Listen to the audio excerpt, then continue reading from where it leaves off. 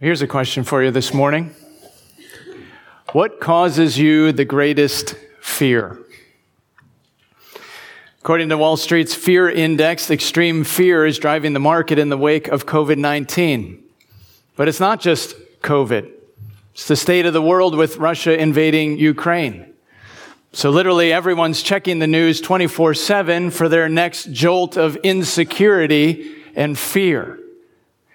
But the question is, what are you most afraid of?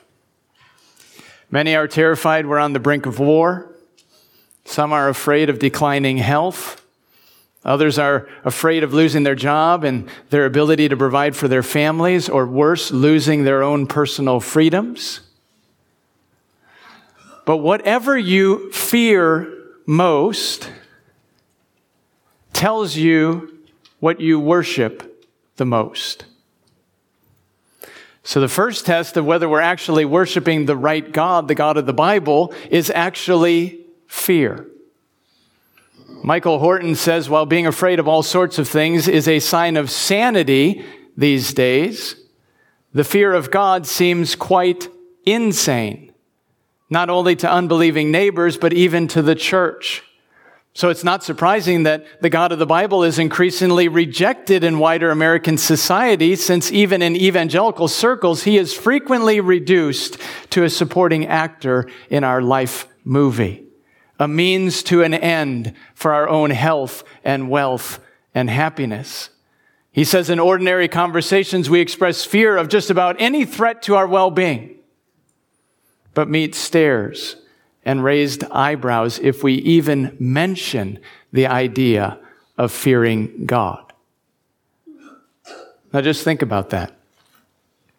We worship most what we fear most. So for some, the fear of COVID-19 dominates them. Now, of course, they don't worship a virus, but maybe they're worshiping their health. Others are terrified of war. Now, they don't worship violence, but maybe they're worshiping safety, security, and comfort. And certainly the freedom to do whatever they want, whenever they want, with their own time, money, and resources. And if God can help with that, great. But if he can't, then we really have no need of him. Therefore, Horton says, for many, Jesus has become little more than a mascot for our own personal wants and desires, rather than the mediator apart from whom we must face God as an all-consuming fire. So again, what are you most afraid of?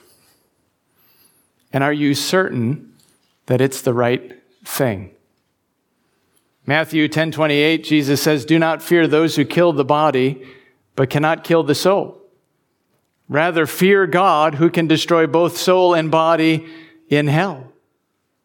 So God's whom we must fear the most, because God's whom we must worship the most. And he's certainly worthy of our worship. So we have much to learn this morning, but we're in the perfect text to do it. So if you would, go ahead and open your Bibles to Exodus 19. Exodus 19 is on page 51 if you're using one of the Bibles in the chairs in front of you.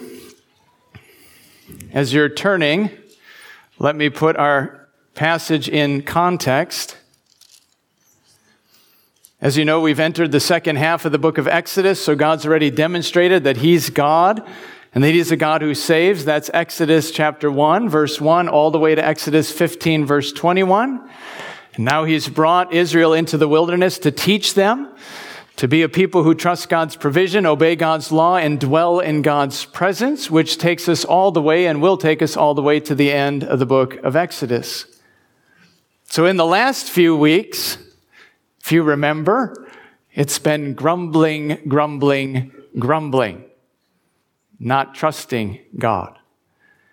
But this morning, it will become immediately clear that God's desire is also to have a people for himself who joyfully obey God's law. But before he gives them that law, the 10 Commandments, Exodus 20, there's this prelude in Exodus 19.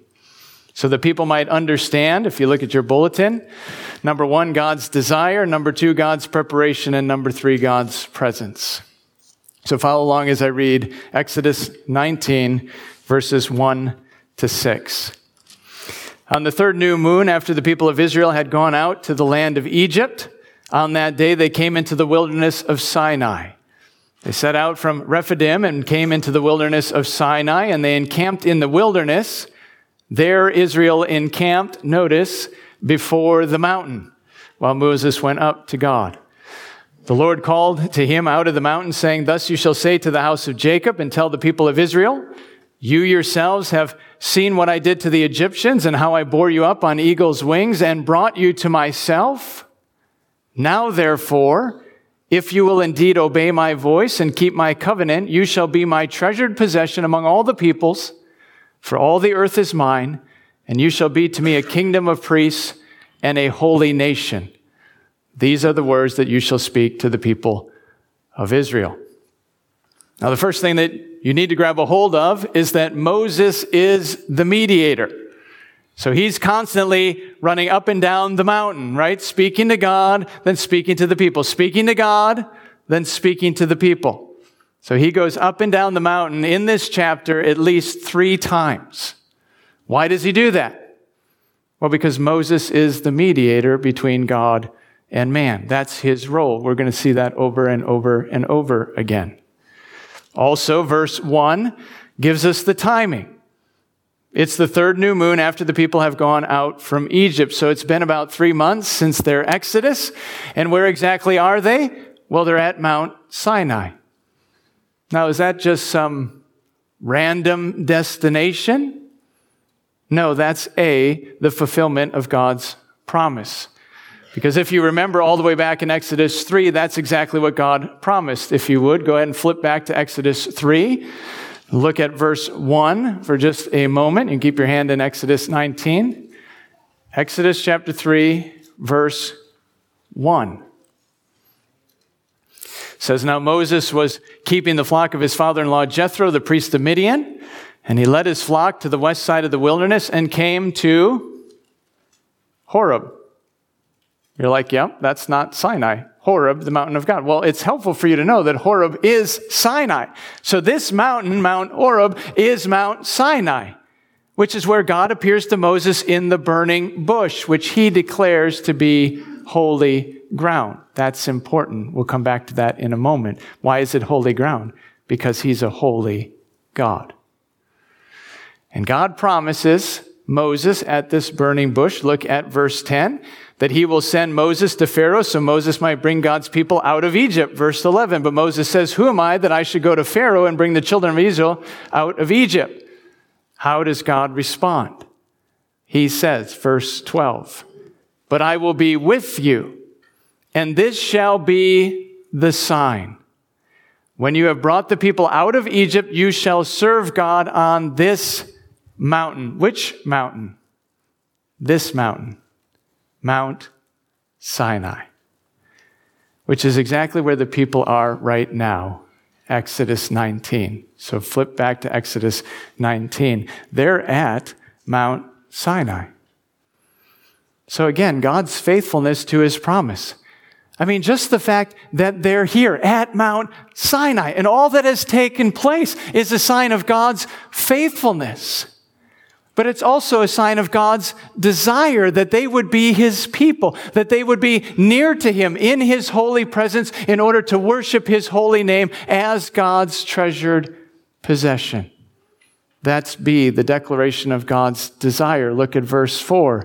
"You yourselves have seen what I did to the Egyptians and how I bore you up on eagle's wings and brought you to myself." That's the nearness of God being there good. Verse 5, "Now therefore, if you will indeed obey my voice and keep my covenant, you shall be my treasured possession among all the peoples. For all the earth is mine, and you shall be to me a kingdom of priests and a holy nation." God declares 3 things: what he accomplished, what he requires, and what he promises. Number 1, what the Lord accomplished. But we already know this. don't we? That he judged Egypt, destroyed them through the first 9 plagues, killed the firstborn in the 10th, and then drowned the entire army in the Red Sea. We know all of that. Why does he reiterate it? Well, notice how he describes it.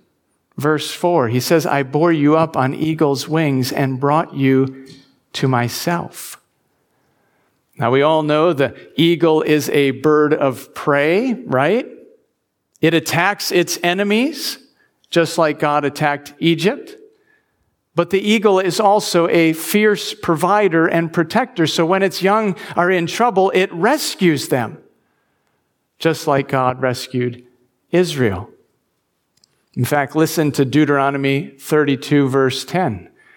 It says, in a desert land, the Lord found Israel. In the howling waste of the wilderness, he encircled them and cared for them and kept them as the apple of his eye, like an eagle that stirs up its nest, that flutters over its young and spreads out its wings, catching them and bearing them in its pinions. What a glorious description of what God accomplished. He judged Egypt and he rescued Israel so that they could be near him. I bore you up on eagle's wings and brought you to myself. So he brought them out so that they could be near him, so that they could worship him on this particular mountain. So God wants his people to be near him. That's incredible, isn't it? That the nearness of this God, the one true God, the God of the Bible, could actually be their God. I mean, stop and think about what an incredible privilege that is, that the God of the universe can be your God. And that the nearness of the God of the universe can be your good. That's incredible. But being in God's presence is not a minor thing. So there are requirements that must be met in order to draw near to this God. And the first of those requirements is covenant faithfulness. So after the Lord rehearses what he's done, he lays out exactly what he expects. Number 2, what the Lord requires. Verse 5 says, now therefore, if you will indeed obey my voice and keep my covenant, then you shall be my treasured possession among all the peoples, and you shall be to me a kingdom of priests and a holy nation. Now, I'm sure you've heard the saying, with great privilege comes great responsibility. Well, this must be the absolute greatest example of that statement, because it's such a great privilege to be God's treasured possession. A treasured possession is the one thing in your life that you value more than anything else. So God's saying that his people are the one thing in the world, which, by the way, he mentions that he owns the whole world. So his people are the one thing in the whole world that he values above all other things. What a great privilege. Not just a treasured possession, we're also a kingdom of priests, which is actually getting after the fact that Israel as a nation was to have a priestly role in bringing God's blessing to the world. So they were called to be a light to the nations, the ones through whom God's salvation shone to a dark and dying world. Again, what a privilege. Treasured possession, kingdom of priests, and a holy nation. So the great privilege of not being like all the other pagan nations that were wrong and wicked and evil. Instead, they would be set apart. They would be unique and distinct. How would they be unique and distinct? By being holy and righteous and good. Leviticus 19:2, God says, you shall be holy, for the Lord our God is holy. So being holy because you worship a holy God. Again, what a privilege. But none of those privileges come without obedience, or more precisely, without covenant faithfulness. So God demands obedience. In fact, it's required in order to be his treasured people. Notice the if in verse 5. This is a pretty big if. Now, therefore, if you will indeed obey my voice, and if you will keep my covenant, then, and only then, you shall be my treasured possession, a kingdom of priests and a holy nation. So if you keep God's commands, then you get God's promises.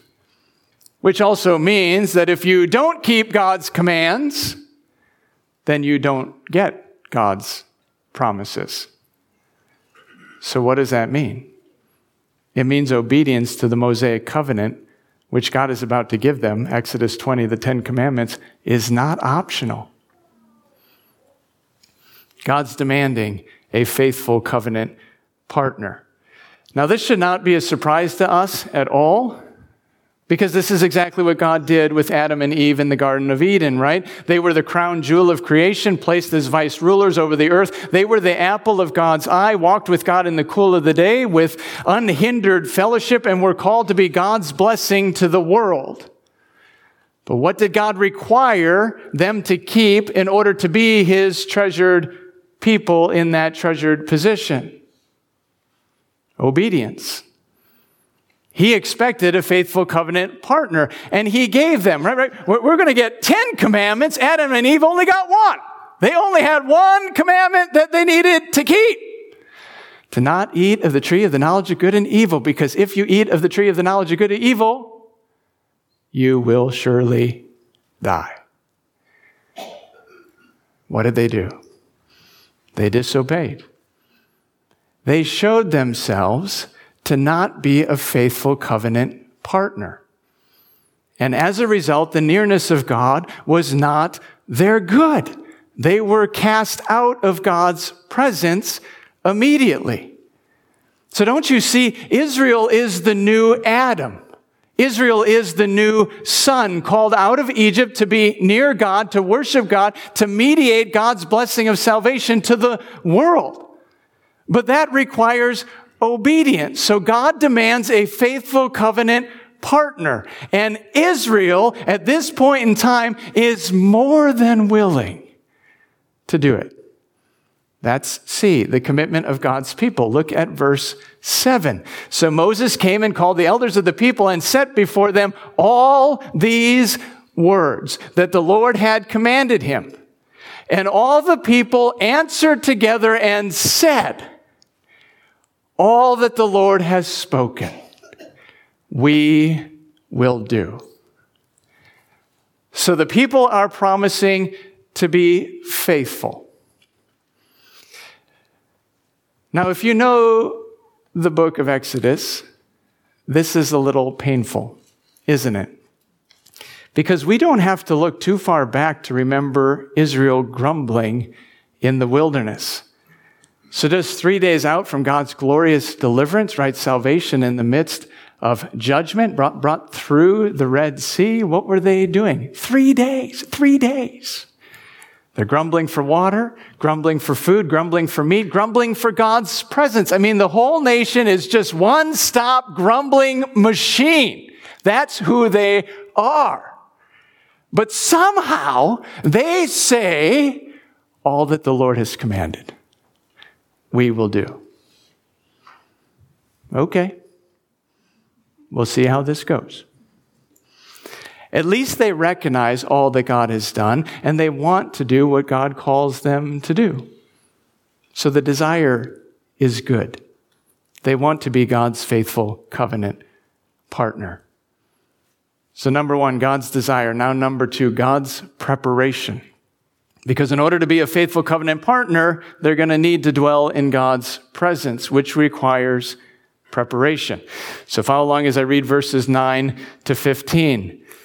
The Lord said to Moses, behold, I am coming to you in a thick cloud, that the people may hear when I speak with you and may also believe you forever. When Moses told the words of the people to the Lord said to Moses, go to the people and consecrate them today and tomorrow, and let them wash their garments and be ready for the third day. For on the third day the Lord will come down on Mount Sinai in the sight of all the people. And you shall set limits for the people all around, saying, take care not to go up into the mountain or touch the edge of the mountain. Whoever touches the mountain shall be put to death.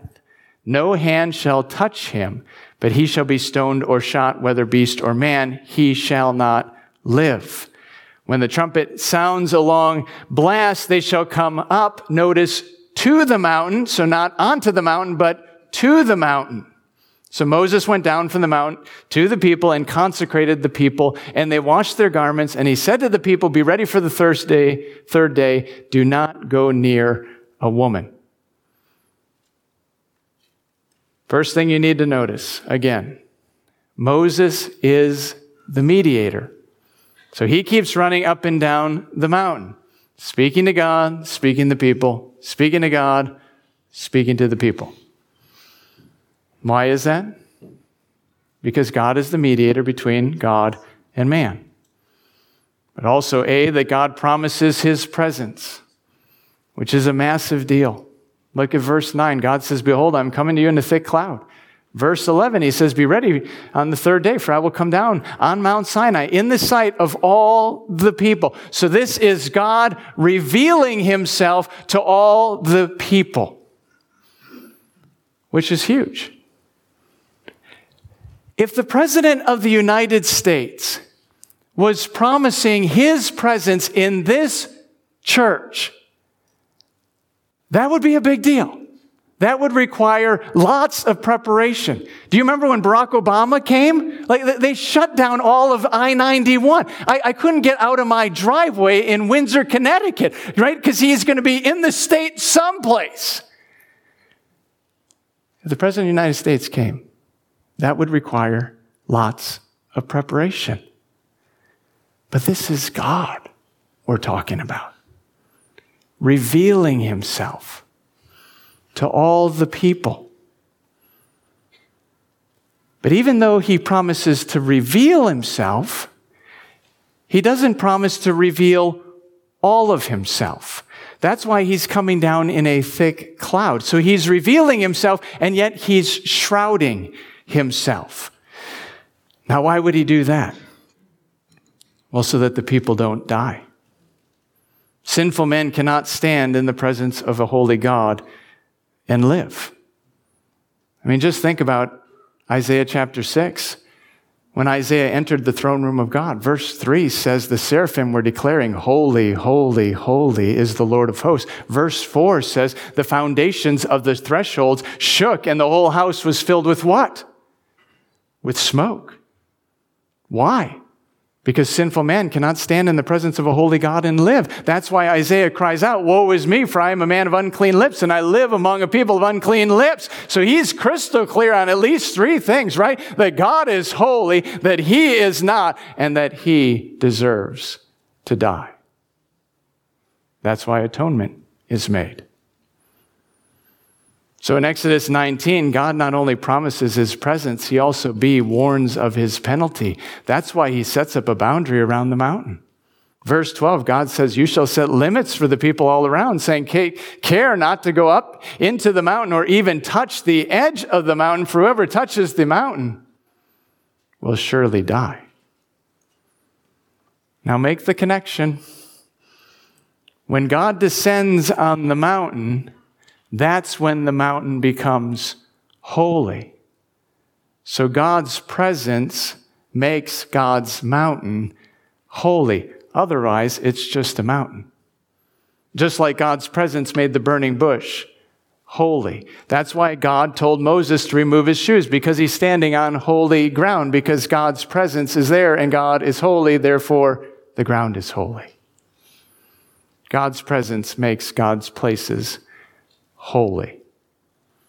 So God warns them, if anyone touches the mountain, even accidentally, they will surely die.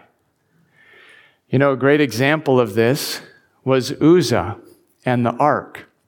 If you know that story from 2 Samuel 6, the Israelites just defeated the Philistines. So they were bringing the ark home, right? After the victory, they're taking the ark home to Jerusalem when suddenly the ox pulling the cart with the ark on it stumbles. Wagon tips a little bit and the ark slides. So Uzzah puts out his hand in order to catch the ark, and as soon as he touches the ark, meaning he touches the presence of God, Uzzah immediately dies. God's presence makes God's places holy, and therefore whoever touches them, even accidentally, will surely die. God promises his presence, God warns of his penalty, and now see, God instructs his people. Verse 14, so Moses went down from the mountain to the people and consecrated the people. And they washed their garments, and he said to the people, be ready for the third day, do not go near a woman. So the people are called and commanded to consecrate themselves, which means they're commanded to be set apart, to be made holy so that they can dwell in God's presence. Consecrated themselves in two ways. Number one, by washing their garments. Number two, by abstaining from sexual relations. Now, you might be thinking, why in the world would they consecrate themselves in these specific ways and not in other ways? Well, because both of these things are actually pointing to something far more significant than just the external physical thing. Clean garments are a metaphor for the need to have a clean heart. Just like David says in Psalm 51, have mercy on me, O God, according to your steadfast love, according to your abundant mercy, blot out my transgressions, wash me thoroughly from my iniquity, and cleanse me from my sin.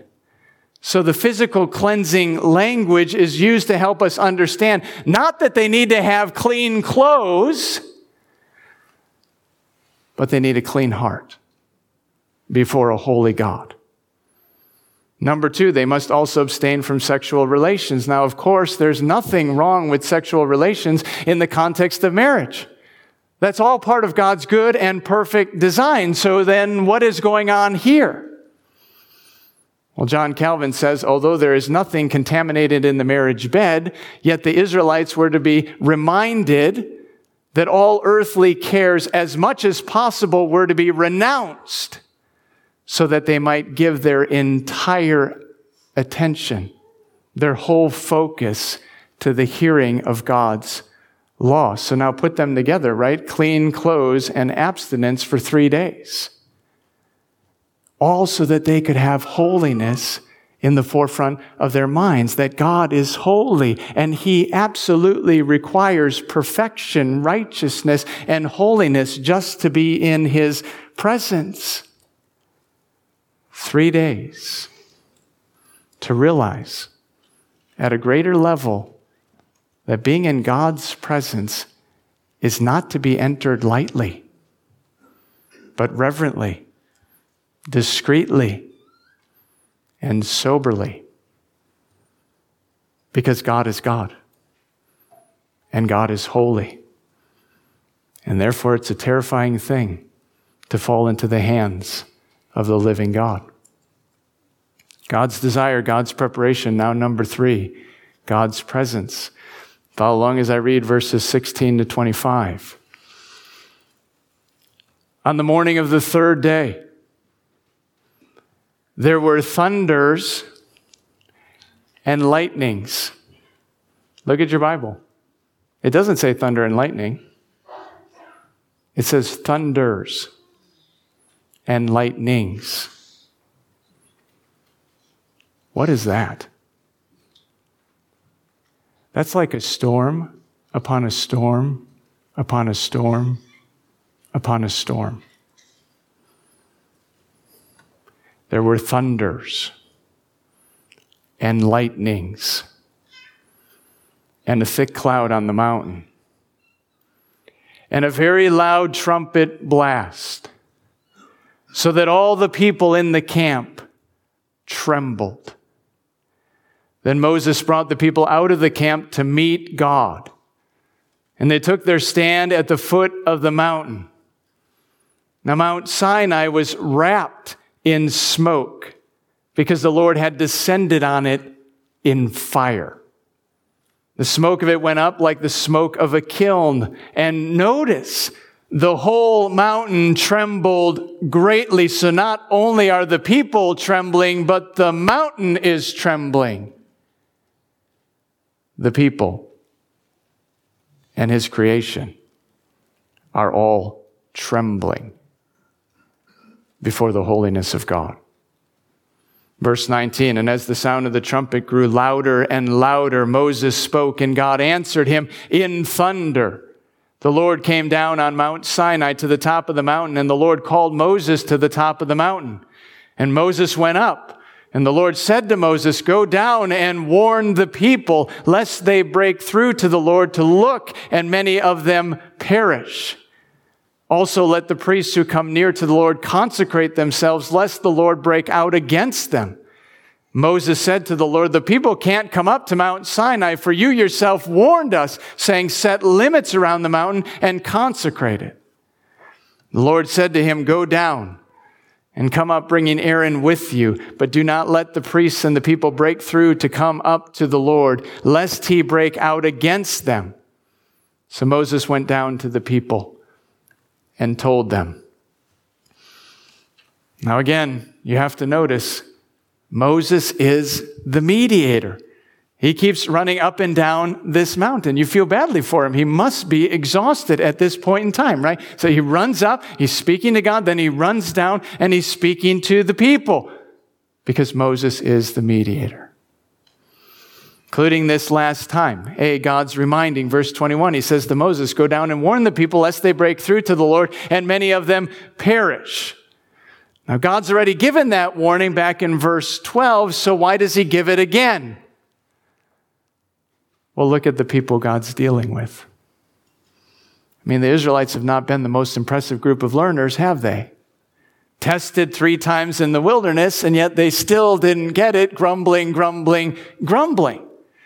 So God just wants to make sure, which I think we should interpret as God's unbelievable compassion and care for his people. He just wants to make sure that the nearness of God is their good.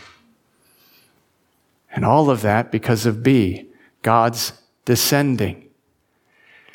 I mean, can you even imagine what this must have been like?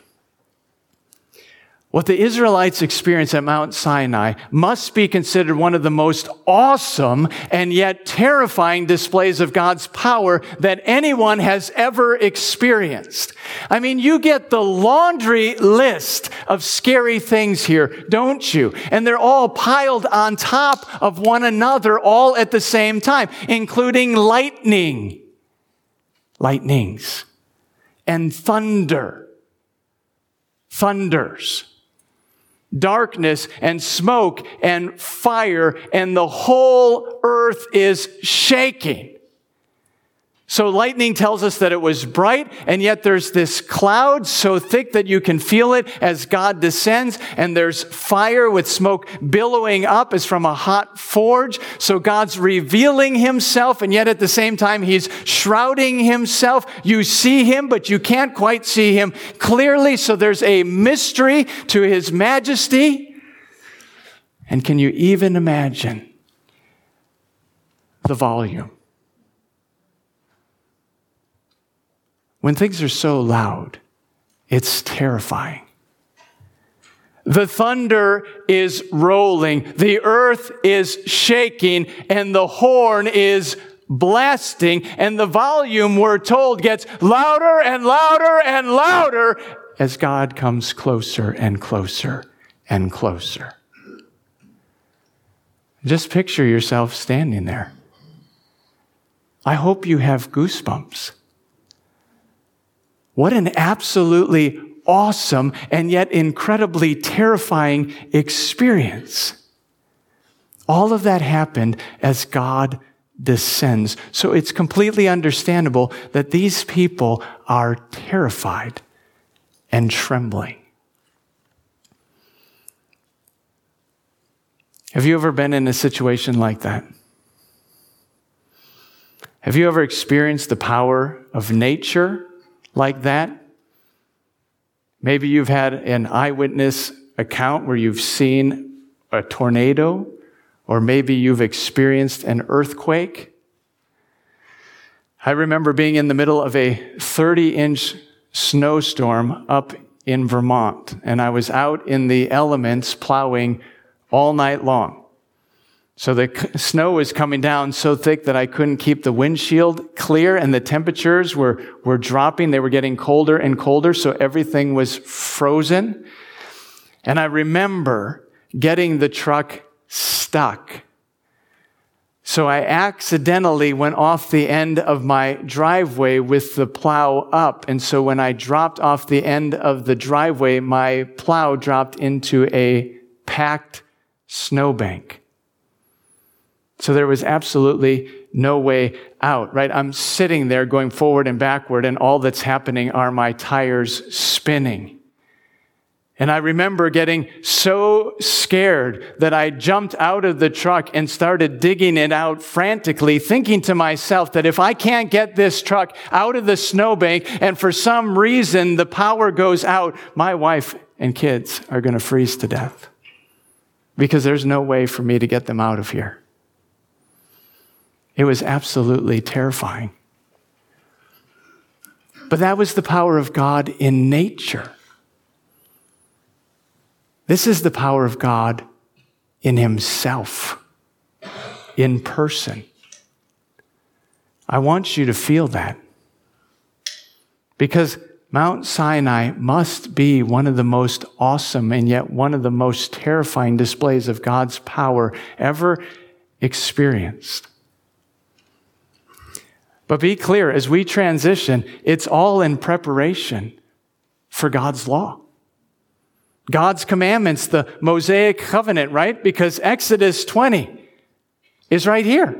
Exodus 20 verse 1 says, and God spoke all these words. What does that mean? It means he didn't give those words to Moses and Moses come down and deliver the 10 commandments. No. In this context, God declares the 10 commandments. With this smoke, this fire, this thunder and lightning, and this horn blasting, and this earth shaking, God speaks all these words, the 10 commandments, to these people. And how does he start? He says, I am the Lord your God, who brought you out of the land of Egypt, out of the house of slavery. You shall have no other gods before me. God deeply desires a faithful covenant partner and demands of people who obey his voice and keep his commands. So where do we go from here? Well, for starters, we have to recognize that Israel is never going to get it, right? We do not want to put our confidence in Israel. Right? I mean, if you know Exodus at all, then you know that in less than 40 days, they're going to be worshiping a golden calf. Rather than this God, the God of the Bible. And the truth is, Moses isn't going to cut it either. He disobeys God to such an extent that he's not even welcomed into the promised land. So then where's our hope this morning? Well, our hope is in a new covenant and a greater mediator. So if you would, go ahead and flip forward to Hebrews chapter 12, page 1009, if you're using one of the Bibles in the chairs in front of you. Hebrews 12, verse 18. Now, you need to know that if I could do whatever I wanted to do right now, I would read the entire book of Hebrews. That's what I would do.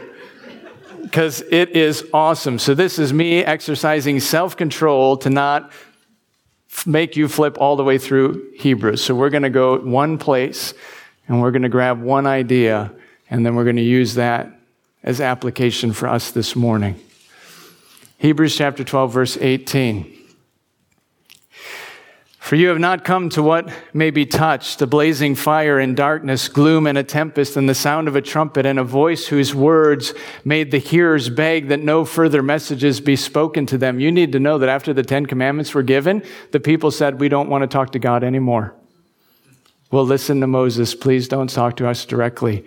That's what's being referenced right there.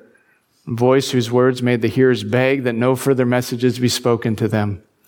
For they could not endure the order that was given. If even a beast touches the mountain, it shall be stoned. Indeed, so terrifying was the sight that Moses himself said, I tremble with fear. This is clearly talking about Exodus 19. But we're in a very different place. Why is that? Look at verse 22. But you have come to Mount Zion, and to the city of the living God, the heavenly Jerusalem, and to innumerable angels in festal gathering, and to the assembly of the firstborn who are enrolled in heaven, and to God, the judge of all, and to the spirits of the righteous made perfect. Here it is, verse 24. And you've come to Jesus, the mediator of a new covenant, and to the sprinkled blood that speaks a better word than the blood of Abel. The blood of Abel cries out for vengeance. The blood of Jesus cries out for forgiveness of sins and the hope of eternal life. It cries out for our salvation. Therefore, verse 25, see that you do not refuse him who is speaking. For if they did not escape when they refused him who warned them on earth, Exodus 19, much less will we escape if we reject him who warns from heaven. Verse 28, therefore, let us be grateful for receiving a kingdom that cannot be shaken. And let us offer to God acceptable worship with reverence and awe. Why? Verse 29. For our God is a consuming fire. Now be clear. God is unchanging. God is the same yesterday, today, and forever. So it's not that the God of the Old Testament is some sort of meanie bad guy, and the God of the New Testament is soft and cuddly, gracious and unoffendable. No, I don't want you to think that. I've heard that. Well, at least we don't have to deal with the God of the Old Testament. No. The God of the Old Testament is the God of the New Testament. He's the same yesterday, today, and forever. But what has changed is that we have a new covenant in the Lord Jesus Christ, who is a greater mediator. And of course, we need a greater mediator. I mean, all you have to do is look at the requirements of God that he's commanded in the book of Exodus and ask yourself, who could ever pull that off? Who could ever be a faithful covenant partner who has a clean heart and is totally devoted to God in perfect holiness? Answer: only Jesus. Jesus stands in the place of Adam. Jesus stands in the place of Israel. And Jesus stands in the place of all those who put their faith in him. Because only Jesus perfectly fulfilled the old covenant, God's law, God's commandments. So he's the only one whose garments are totally clean. David says in Psalm 24, who can ascend the hill of the Lord and who can stand in his holy place? He who has clean hands and a pure heart. That's Jesus. He's the only one who obeyed God perfectly, which is why Jesus is the greater mediator. He doesn't have to deal with his own sin like Moses or the priests or all the other people who live in this world or us. Instead, through his sinless perfection and his death, burial, and resurrection, he's able to be the ultimate priest who mediates God's glorious blessing of salvation to anyone who will but believe in him. So what's the upshot? Well, the upshot is that we don't have to fall into the hands of the living God, described here in Hebrews 12:29 as an all-consuming fire.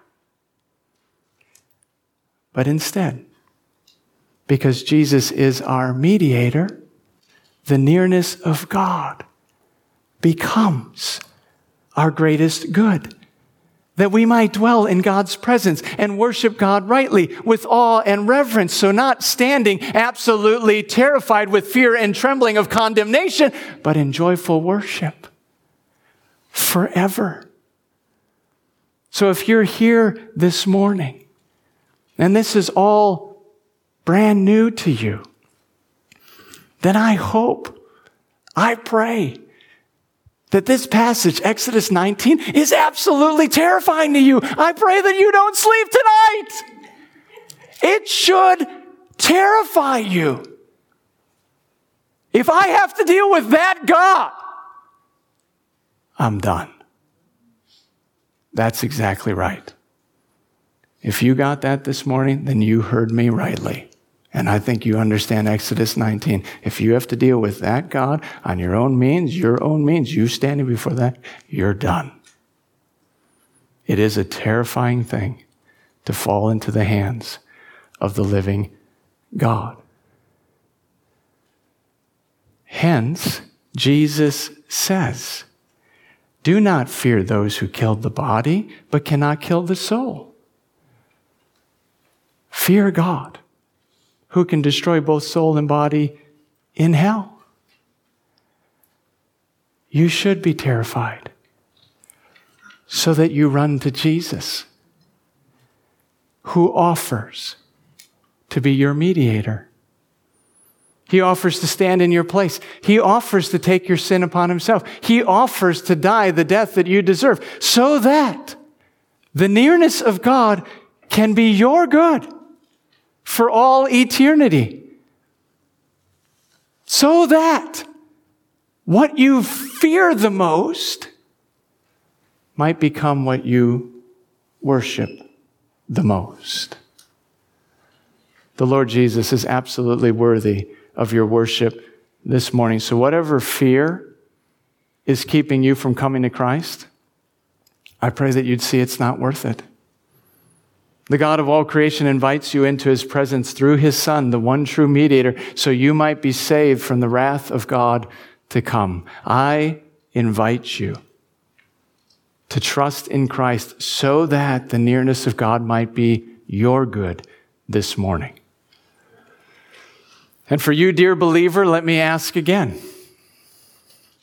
what are you most afraid of? What causes you the greatest fear? Because whatever you fear most is what you'll worship most. So drawing near to God through faith in Christ is not simply a once and done kind of thing. It's a daily thing. You see, we live in a day and age where the transcendence of God is totally marginalized. So God is more user-friendly than he is holy and majestic. Well, that's not the God of the Bible, is it? So my guess is if you're anything like me, then you're viewing God far more comfortably than you ought to. We should rightly continue to tremble before the Almighty God, not because we're terrified of condemnation, but because he's awesome in power. He's majestic in beauty, and he is absolutely altogether holy. And as a result, he calls us to be holy. So out of our love for the Lord Jesus Christ, our glorious mediator, and awe and reverence for Almighty God, we should be joyfully putting sin to death in our lives and walking in righteousness. I mean, do you understand the language of Exodus 19, 4-6? Because when Jesus is your mediator, then you are God's treasured possession. You are a kingdom of priests, and you are a holy nation. But that's only true when Jesus is your mediator. Let that fill your heart with joy. I am God's treasured possession. He owns the whole earth, but he sets his affection on you. And he calls you. What does he want you to do with your life? Well, he wants a kingdom of priests. He wants people who joyfully declare, "This is my God. I worship him." I'm not afraid of these other things, not because those things aren't scary, but because I worship him. I live for him. We are a kingdom of priests, beloved, and we are called to be a holy nation. Not just a nation, not just a people who gather, who like to be together, not just a country club, a holy nation. Set apart, distinct, because we walk in righteousness. We put sin to death. We love one another. We're willing to confront one another so that we might be growing in holiness. You shall be holy, for the Lord your God is holy. Do you see how the mediator motivates our holiness? Because we are his treasured possession. We are a kingdom of priests. And by God's grace, through the gift of his Spirit, he makes us to be a holy nation. Allow me to pray to that end. Father, we're asking that you would be doing that good work. We recognize this morning we need you to be doing that good work. Lord, I pray that there would be a growing awe and reverence for Almighty God in our congregation. Father, I pray that we would delight all the more that you sent your Son to be a mediator, that he died in our place. He rose from the grave on the third day so that the nearness of God could be our good. And I pray that that would motivate us. I pray that out of our love for the Lord Jesus Christ, we would joyfully put sin to death in our life and walk in righteousness. That we would be a holy nation, a holy group of people. That is the glory of the church. Father, we ask that you would be doing that good work for our good and for your eternal glory, we pray. In Jesus' name, amen.